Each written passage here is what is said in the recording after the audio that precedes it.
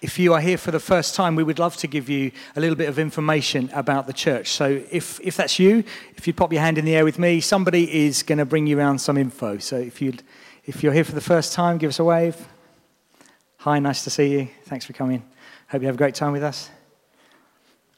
And if you've all been here before, give me a wave. Hi. And then there's lots of people who don't know. They don't quite know what happened. They just find themselves in a seat and they think they've been before. It seems familiar. Okay. I've just gone totally off-piste. Oh, yeah, we have an area over here called the Connect Lounge. So if you are new, if you'd like to just meet some of the team, then please come over there at the end. And if you need a place to connect, if you're feeling I'm a bit isolated, it's a big church and I feel a bit lost, then please come over there. People would love to get you connected. If you don't get connected at a smaller, more intimate level, it's very hard in a church of this size. So please take the bold step of doing it. And if you're nervous, ask the person next to you to come with you to the front, or let's all of us keep our eyes open and make everyone feel very welcome here. Vision Sunday we had at the start of October, and I'm very excited to give you the running total so far of what was given. Isn't that exciting? I didn't know if there was a slide there. Maybe there may not, but I can tell you so far, not including the pledges that you guys gave, we have £28,365.17p. Thank you very much. Thank you, God, for your amazing provision to us. That is incredible. And God always provides everything we need. One day we're going to need to say, and the vision offering total is 4,200,000. That's going to happen when we need a building. But for the time being, God knows we need £28,365 to fulfill what he's given us so far. And that is amazing. God is so faithful, and we always, always, always look to him for our resources, not to each other. The men's trip to the Lake District. I want to give you an update on that. Earlier this year, in May, we went. Once the baby handover has happened, it'll probably happen to me, Eddie. Let me introduce our incredible speaker for the morning. I know that she's amazing, not just when she's here, but at home too, because I have the privilege of being married to her. And Nikki is an incredible leader. Anybody who actually rubs up alongside us two in our leadership role know that in most decisions, I'm like, you better ask Nikki. I mean, people know it very quickly that this is the brains behind most of the vision that goes on, and I just stand here and smile. Okay, now I've made this all about me. Thank you, exactly as I asked you to. I am a wonderful leader, and I'm glad to be here today. Okay. I'm sorry for what I said. I break the power of those words off my life. I'm not having that rubbish. I'm a great leader, but Nikki is a brilliant leader too, and more to the point, she's speaking, so come up here and save me. Right.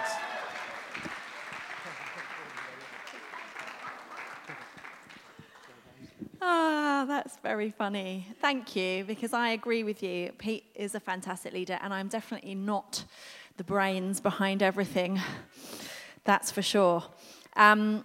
Good morning, church. Hello, welcome. It's lovely to see you today. We are starting a brand new theme for November, and I'm really excited to be unlocking this for you.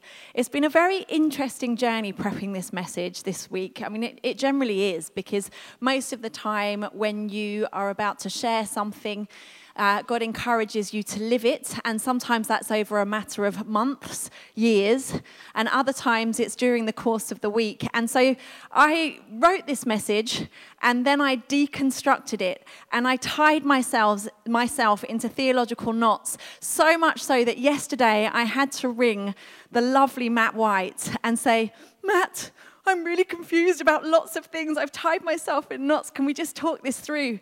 And then I text my friend Lucy Pepiat, who's a theologian, and she wrote back and said, I think you need a Bible scholar for that. I'm like, that's what you are. So it was really funny. And in the end, after about 3 hours yesterday, having constructed, deconstructed, and then was in the process of looking at the sort of bare bones of everything I wanted to share, I rang Pete. And he very wisely said, why don't you just down tools for an hour and just do something totally different, and I'm sure it will all come together. And I was like, I haven't got much time for it to come together. It's getting a little bit close to the mark now. But I took his advice, and I'm so glad I did, because this is what happened. I decided as one frazzled mama to go and have my nails done. And so I thought that's a really nice way, since Pete had taken the girls out just to give me a little bit of space and time, and he had encouraged me to take a little bit of space and time. I thought that's a good way to just, detox, do something totally different. So there I was, and I'm chatting to the nail technician, and she started to talk about Christmas because obviously the high street was really busy. And she said, so, are you all prepped and ready to go for Christmas? And I kind of gave her that look, which I often give people when they ask me that question, even a lot closer to Christmas, which is, no, I haven't even started yet.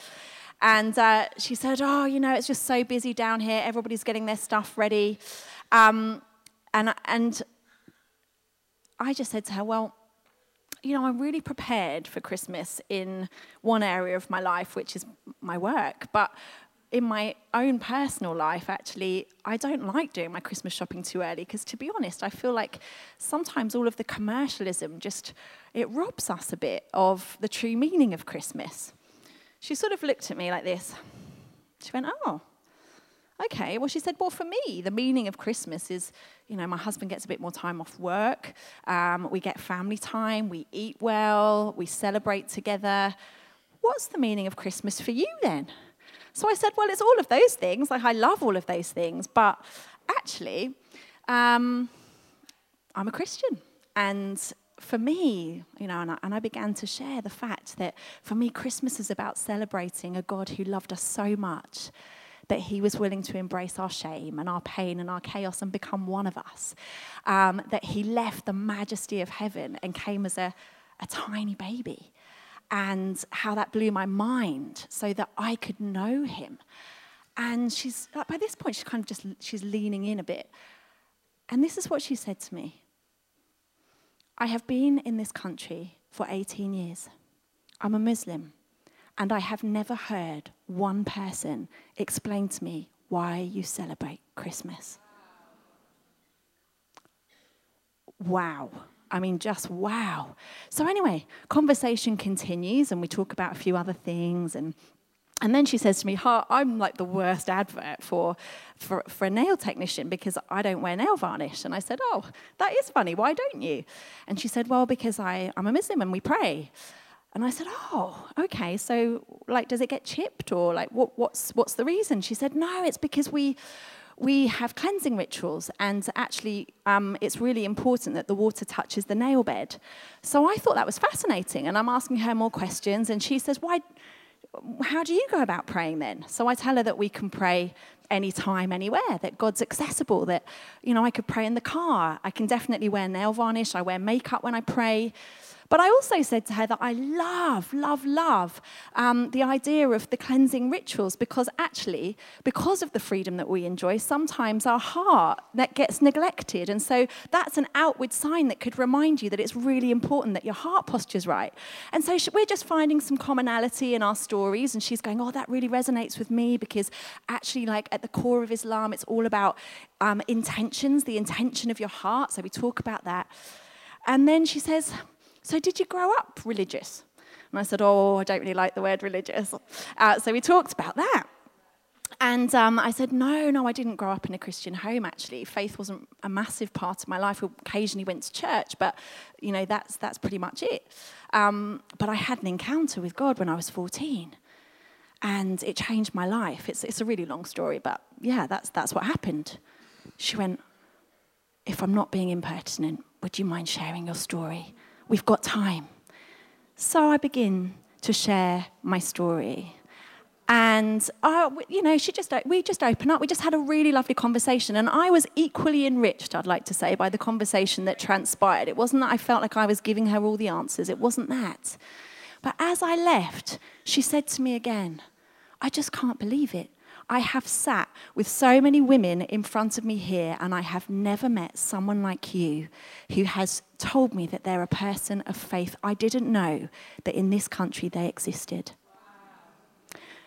All of this to say, church, that as we unpack our new theme about the power of parables today, I feel so challenged, so challenged that actually There is this call, this clarion call going out to us as men and women of faith today to become storytellers for our generation. That actually there are people who would love to hear our story if only we felt able to be brave enough to be naturally supernatural and tell it. We don't tell our story enough, do we? There's a beautiful quote. This is not working up here for some reason. Let's just see if we can get some connectivity. Is it behind me? No, that's not what I'm after. I can't see up here. Okay, I'm just going to read you the quote for now. There's a beautiful quote from Steve Jobs, who's was the co-founder of Apple. And I think that this kind of, if we want to understand about the power of story, this quote really, really sums that up. He says this: "The most powerful person in the world is the storyteller. The storytellers set the vision, values, and agenda for an entire generation that is to come." Wow, that's such a profound quote. The storyteller sets the vision, values, and agenda for an entire generation that is to come. Now, this is a guy who would know, because actually Apple technology has changed the face of our generation, hasn't it? The way that we engage with technology, the way that we engage with the world, with one another, they have been absolutely pivotal and instrumental in that. And if you know anything about advertising or marketing, you will know that there's loads of research that's been done about the fact that logic alone will not lead you to buy a product. Our emotion is involved too, whether we realize it or whether we don't. Story sells. Think about the kind of newspapers that tend to fly off the shelves. Think about the kind of headlines that tend to cause a newspaper to fly off the shelf. We want to buy into somebody's life. We want to buy into their story. Several years ago now, Pete and I went to visit my dad in France, and my dad loved wine, and he lived in France. And one of the first things that he'd set up for us as we got off the plane, it's a hard life, but someone had to do it, was to go and visit a vineyard nearby and do some wine tasting. And this was a really fascinating thing, because as part of the wine tasting, we met the couple who owned the vineyard, and they were an English couple. And in fact, they'd been in the city, and they had really, really fast-paced jobs. And long story short, they were living at such a massive, high-octane level of stress that the doctor advised them to geographically move. And there's loads of reasons behind that. They were looking for breakthrough in a certain area of their lives, and they weren't seeing it, and there was no medical reason that the doctor could find. And he said, "I just think you guys, you're too stressed. You need to move." And so they moved to France. And with the money that they had saved from their careers, they decided to buy a vineyard. They knew nothing about wine apart from the fact they enjoyed drinking it, which I suppose is a reasonable place to start. And so they employed a guy to kind of oversee the vineyard and to help them develop stuff. And they began to tell their story. And we were really, really intrigued by their story and some of the things that had happened subsequently. Fast forward to a couple of years later, Pete and I were sitting in Loch Fyne in Chelmsford, and we saw their wine on the wine list. What do you think we did? We bought it. Why? Because we bought into their story. We felt like we knew them. We recognized the name. We knew where it had come from. We'd seen their faces, and we wanted to invest into their business. We thought, wow, that's amazing. I'm seeing this on the wine list. Story sells. The first question I love to ask when I sit with anyone, and if you've ever sat around a dinner table with me and I've wanted to get to know you better, you will know I have a lot of questions because I really love to get to know people. So I'll probably say, "What's your story?" Or if I'm sitting with a couple, I'll say, "How did you meet? Come on, tell me the his and hers of how you fell in love." You can't listen to someone's story and remain indifferent about them. Story evokes a response. To get to know someone better gives you a better idea of whether you really want to pursue a friendship with them or whether you don't. So when we look at parables today, I want to ask the question, how are we going to set the vision, values, and agenda for an entire generation to come. Because actually, you and I, we hold the greatest story ever told. We hold that story in our hearts, and each of us, the reason that we're here today is because our lives intersect as a result of that story. This is where our communal stories merge. Jesus, he changed our lives in some way, shape, or form. Or maybe he's about to change our life in some way, shape, or form. So why did Jesus tell parables? I'd like to demonstrate that this morning. I'm going to make myself vulnerable. I liken this to standing in front of you in my pajamas, which I'm very glad I'm not. But on an emotional and personal level, this comes close.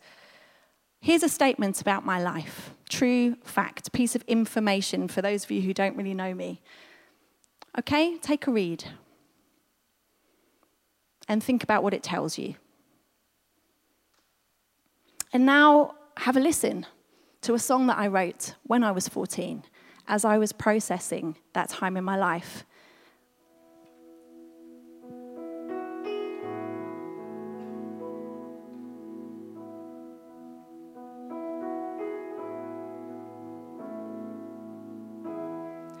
He says the love has gone, and he can't carry on. She's trying to be strong, but deep inside she's torn, wondering what went wrong. The baby just won't eat, cries itself to sleep, and all she does is weep. How can she repeat that daddy won't be home? It's clear to see where it ended. No one knows where it starts. So many innocent victims trapped inside the web of broken hearts.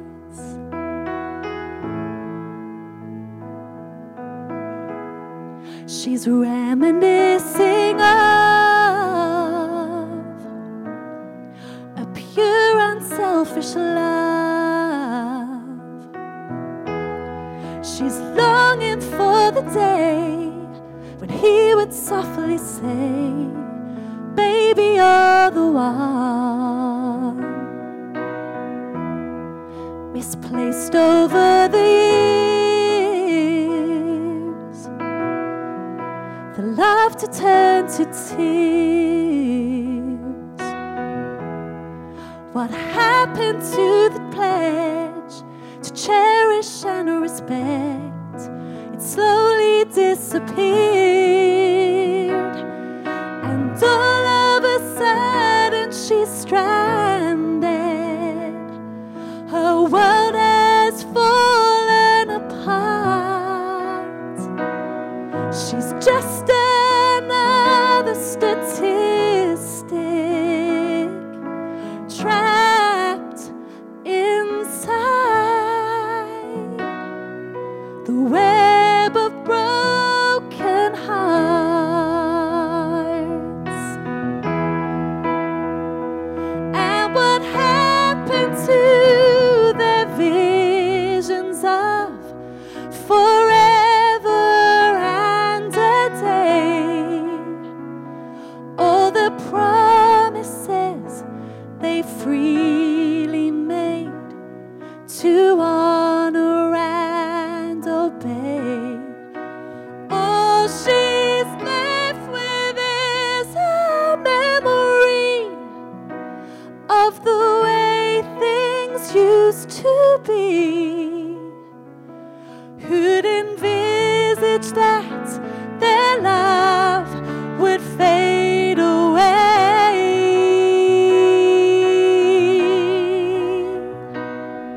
It's clear to see where it ended.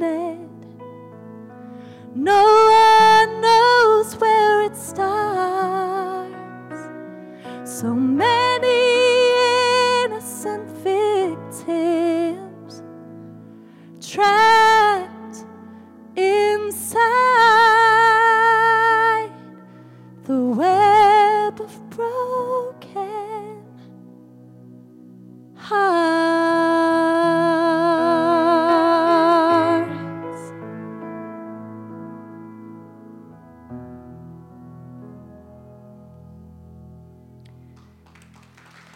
So, you tell me, which one helped you connect more with that statement? You see, we can give people information until the cows come home. We can give them the facts. We can give them truth academically. But there's something about our story that draws them in. There's something about story that causes my humanity and your humanity to interweave.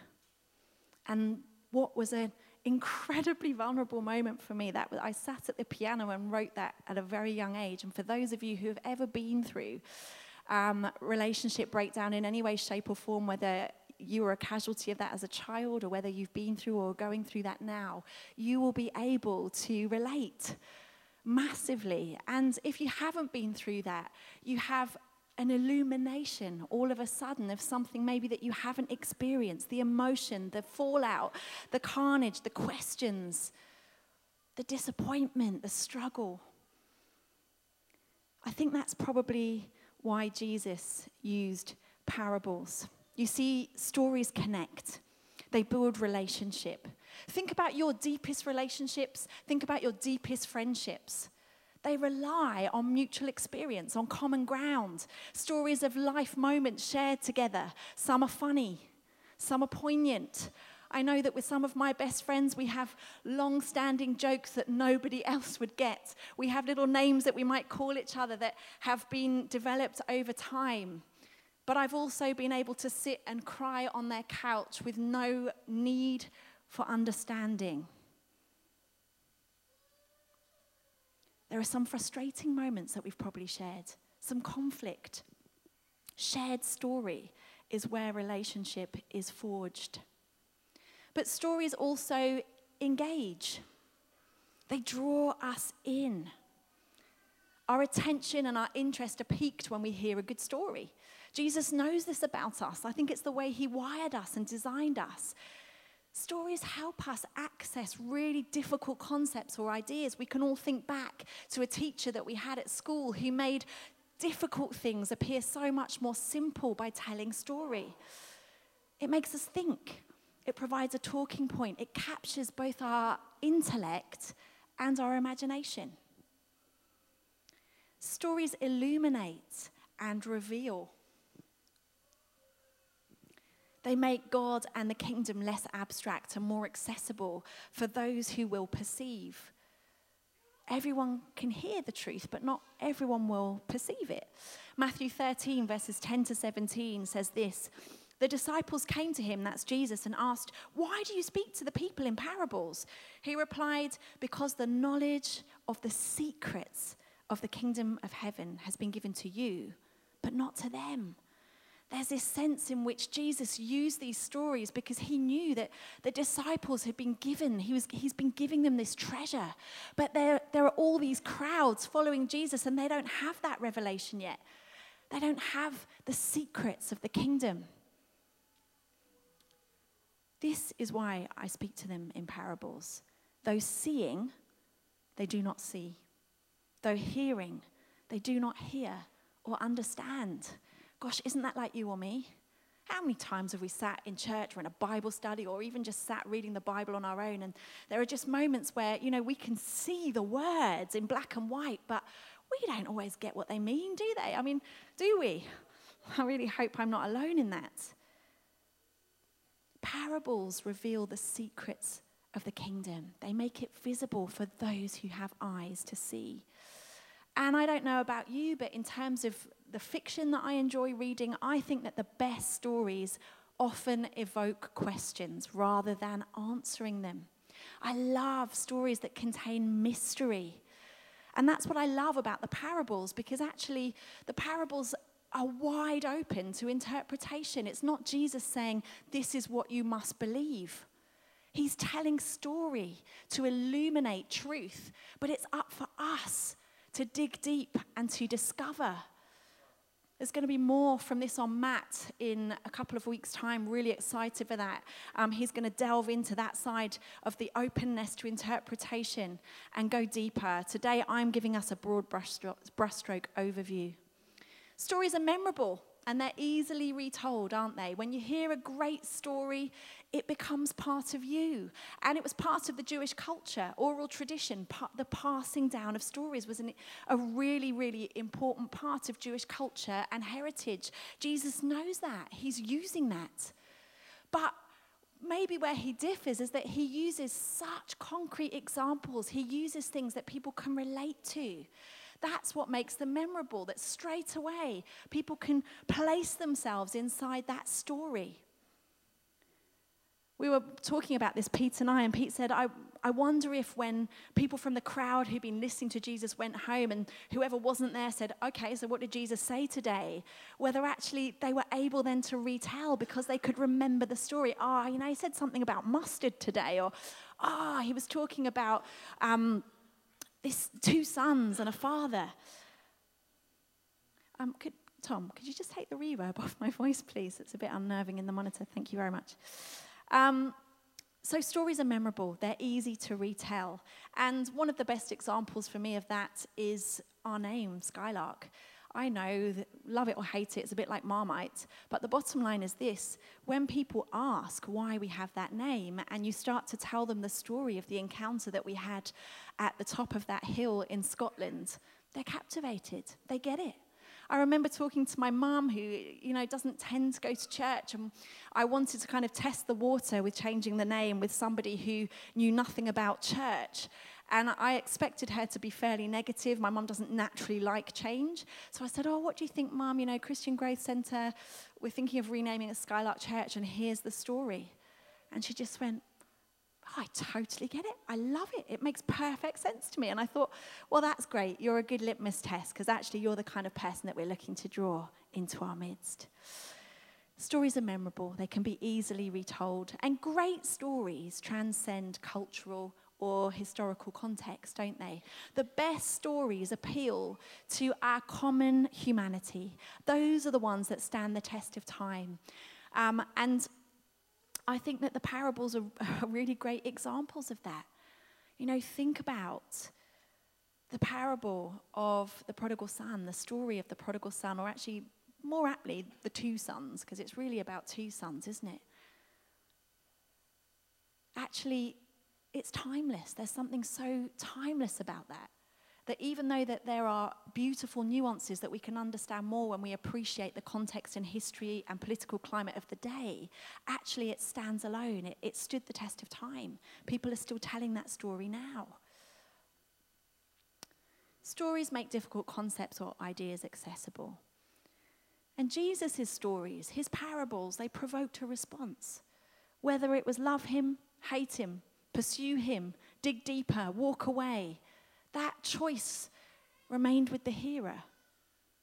True seekers would discover some of the gems contained within his stories.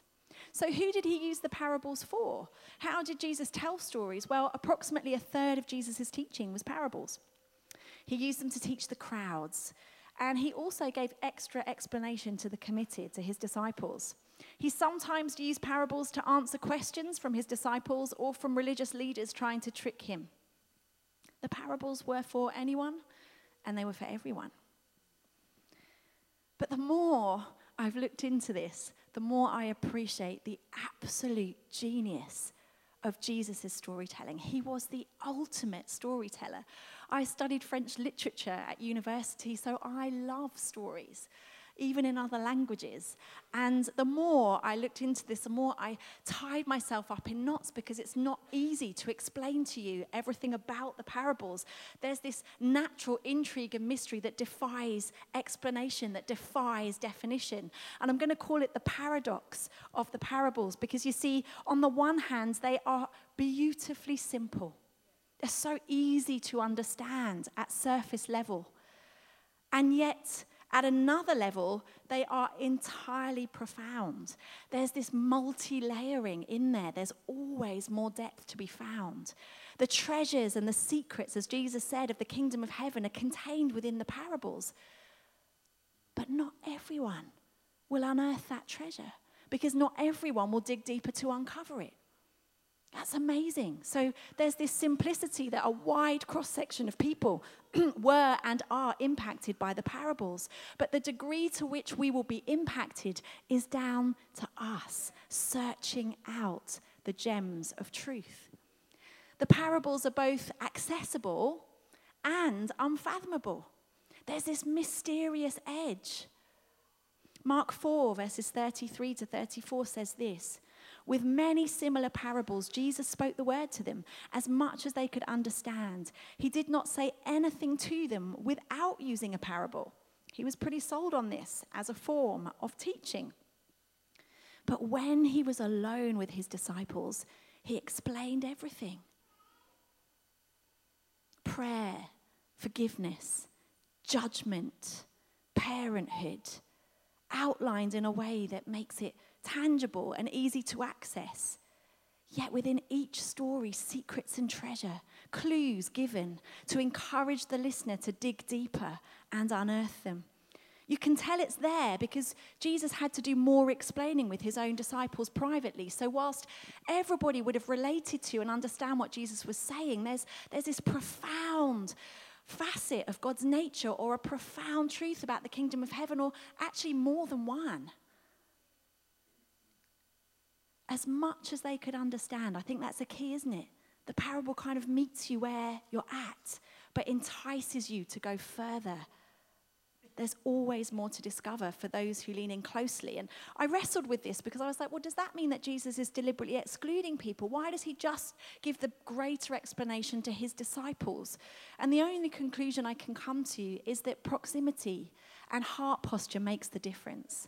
You see, Jesus explained everything to his disciples because they wanted to be close. They wanted to know. They were asking the question. The difference in understanding a little and getting full revelation is being committed to follow him, to seeking him, to asking more questions. And that's great news for us today. If you've come with 1,000,001 questions about God, then that is exactly where you should be. If you're sitting there today and you feel like you haven't changed your view of Christianity in all the time you've known Jesus, you've got a problem. You've got a problem, because we are designed to be seekers, and there's so much more for us to find. Proximity and heart posture make the difference. Question: are we comfortable with mystery? Or do we always want to be given a definitive answer? Are we comfortable with a God who wants us to search for and uncover truth? That's part of discipleship. Are we willing to search for and uncover his truth, his kingdom, his presence? There's this unfolding revelation. The only way that I can really illustrate that in my own life is taking the parable of the two sons and the amazing gracious father. When I became a Christian, I had such a radical conversion experience. It was like night and day. And I identified wholeheartedly with the wayward son coming back, and this experience of, understanding God's love for me as a dad. It was amazing. But fast forward several years of serving in the house and being committed and on rotas in church, all of a sudden, I could see myself dangerously teetering on the brink of identifying so much more with the indignant older son who couldn't deal with the freedom and the grace that was so lavishly extended to the wayward son. And I could see myself there, and I felt uncomfortable about that because I'd started over here. Fast forward to several years later when I became a mum. I began to identify with the heartbreak of this dad, where his son comes and's like, Dad, basically, I'm done. I'm dishonoring you. I'm turning my back on you. Give me what's mine and I'm off. My heart's breaking for that. But also, my heart's breaking for the fact that the other son has lived all his life in close proximity to his dad, but he's missed the essence of his love and his kindness. He's never lived in the fullness of what was his to enjoy. Wow! Multi-layered. And guess what? In a few years' time, I'll be able to tell you something else that I've uncovered from that parable. They are meant to be this like voyage of discovery, this unfolding truth. I'm sure that right now you can identify with some of what I've said. But the parables are also paradoxical because they connect and divide. You see, they connect with our heart. Stories connect with the heart. More than any theological exposition, more than any fact or piece of information, these stories had the capacity to grab the attention of the crowd. You know it because they just followed him everywhere. And yes, I know that they wanted miracles and they wanted all sorts of other things from him. But there was something about his teaching that astounded those who listened.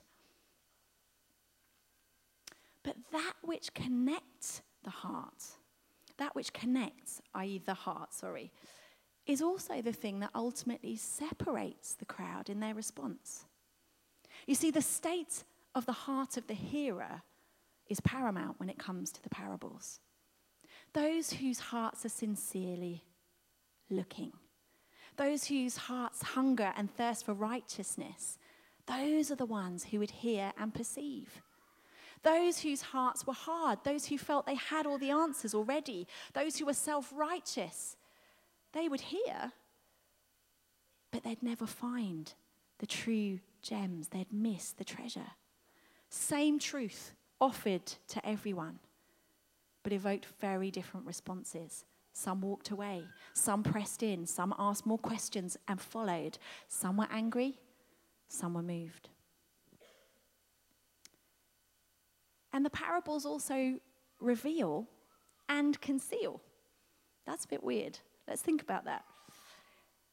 The parables revealed these hidden riches of heaven, the nature of God, his grace, his mercy, hidden keys about prayer, mercy, persistence in prayer, compassion, love, different facets of the kingdom. But to some, those gems would remain concealed.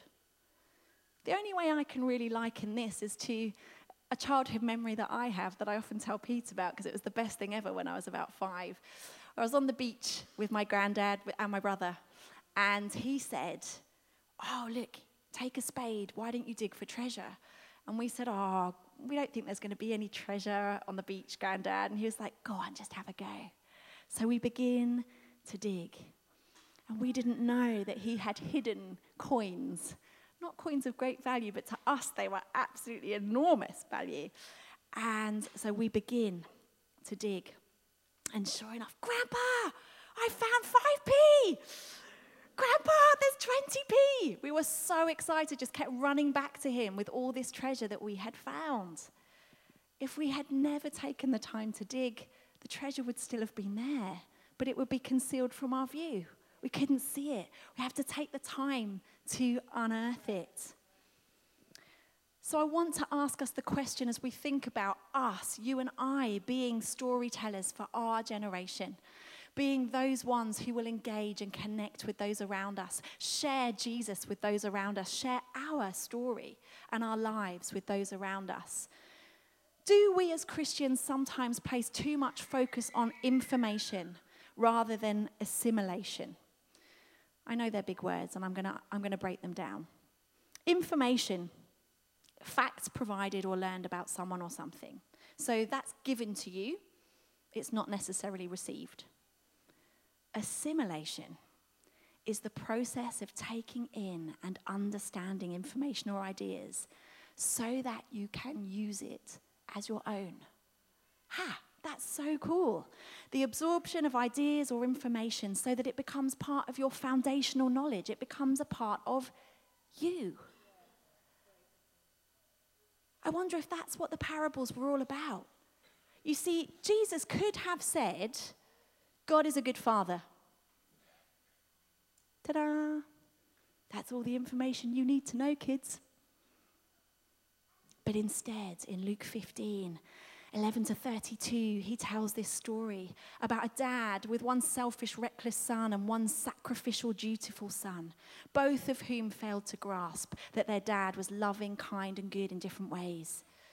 Knowing truth is not the same as assimilating truth.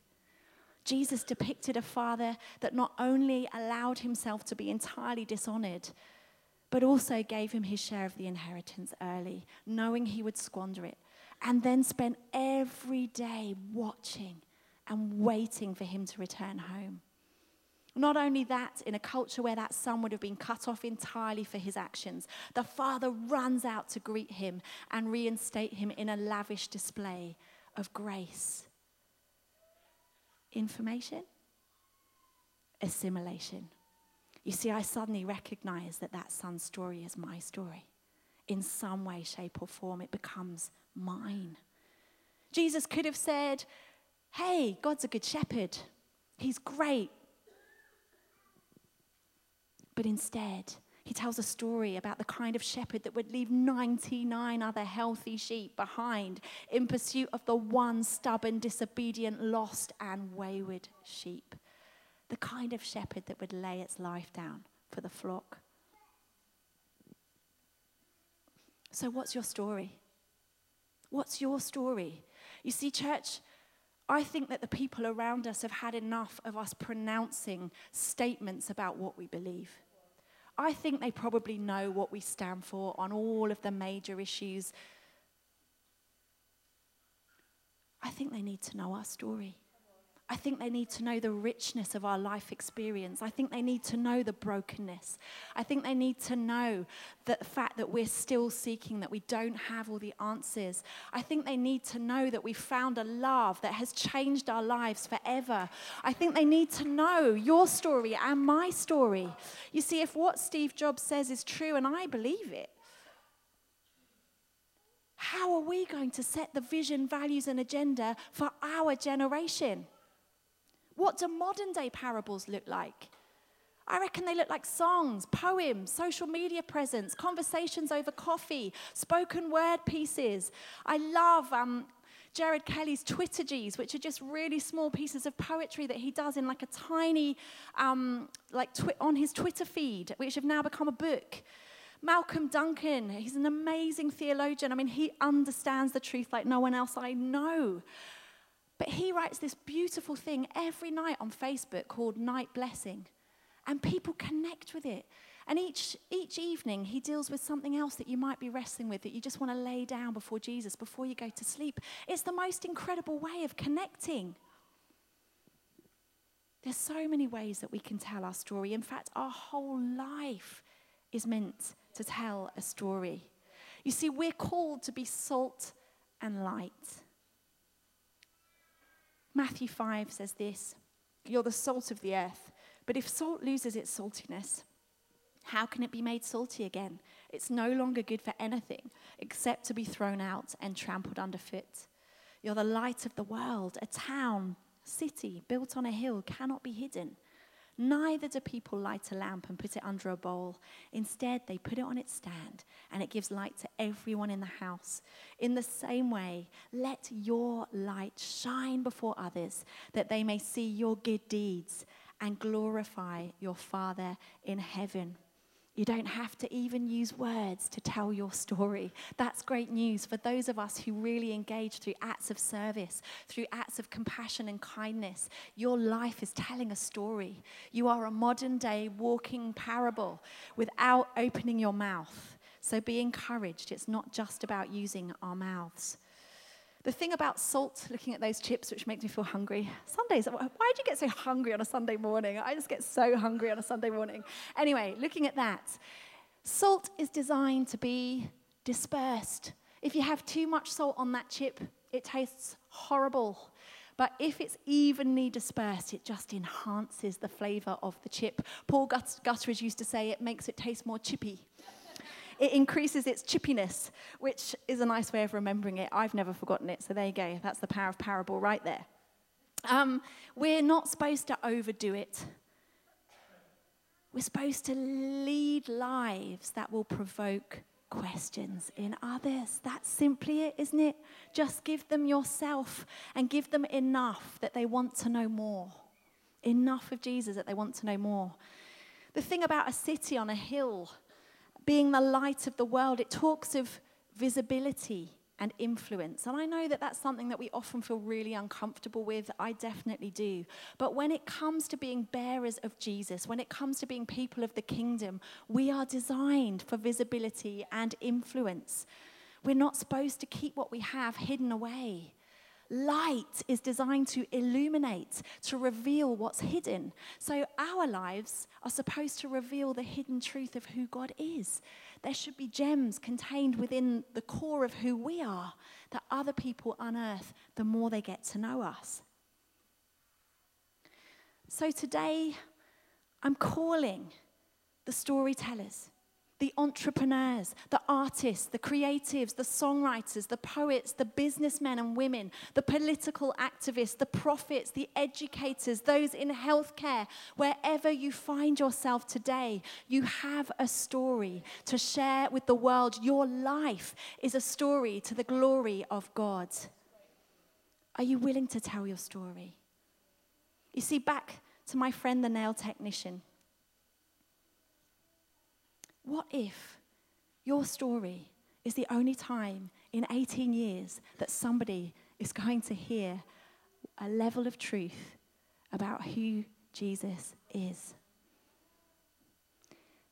Our vision for this year is to know Jesus, to love him, to follow him, and to share him. Most simply put, to know him and to make him known. Church, it's time to tell our story. Let's stand.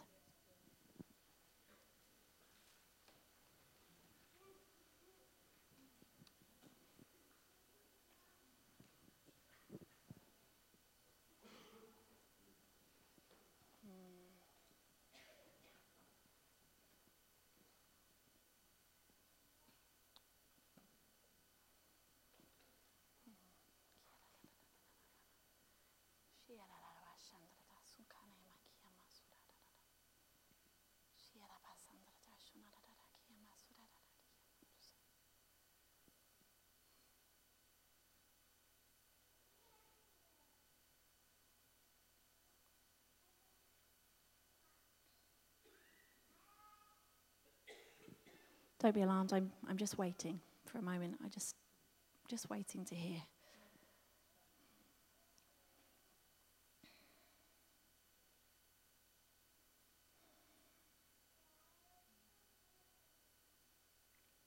Yeah, what I really sense would be great to do today is to commission anyone who feels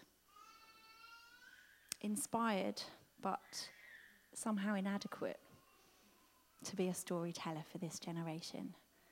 You see, it doesn't have to be on a stage or over the airwaves, as I've already alluded to.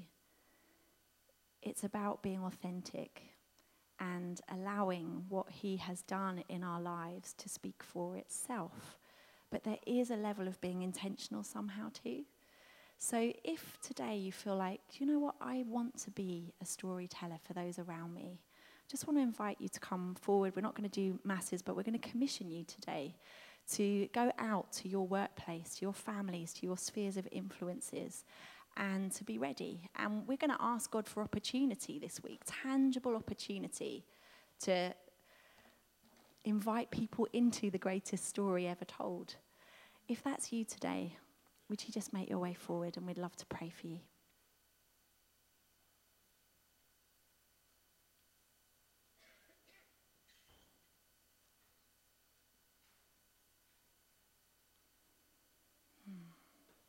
Thank you, God.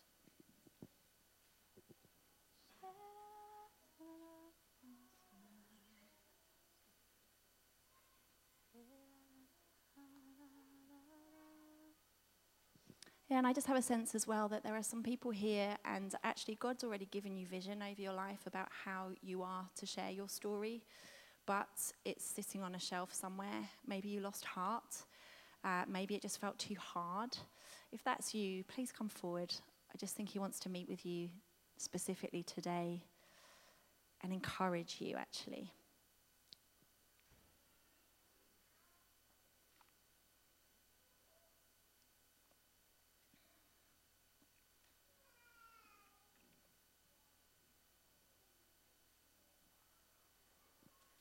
So church, let's pray for these people at the front. Why don't we just stretch out our arms today? Lord,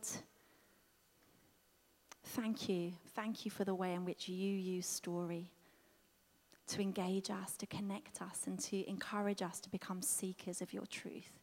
And I pray for each one of these precious people who has stepped forward today to say, I want to be that storyteller for my generation, to set the values, vision, and agenda for my family, for my workplace, for my friends, for maybe groups of people that I have not yet met or encountered.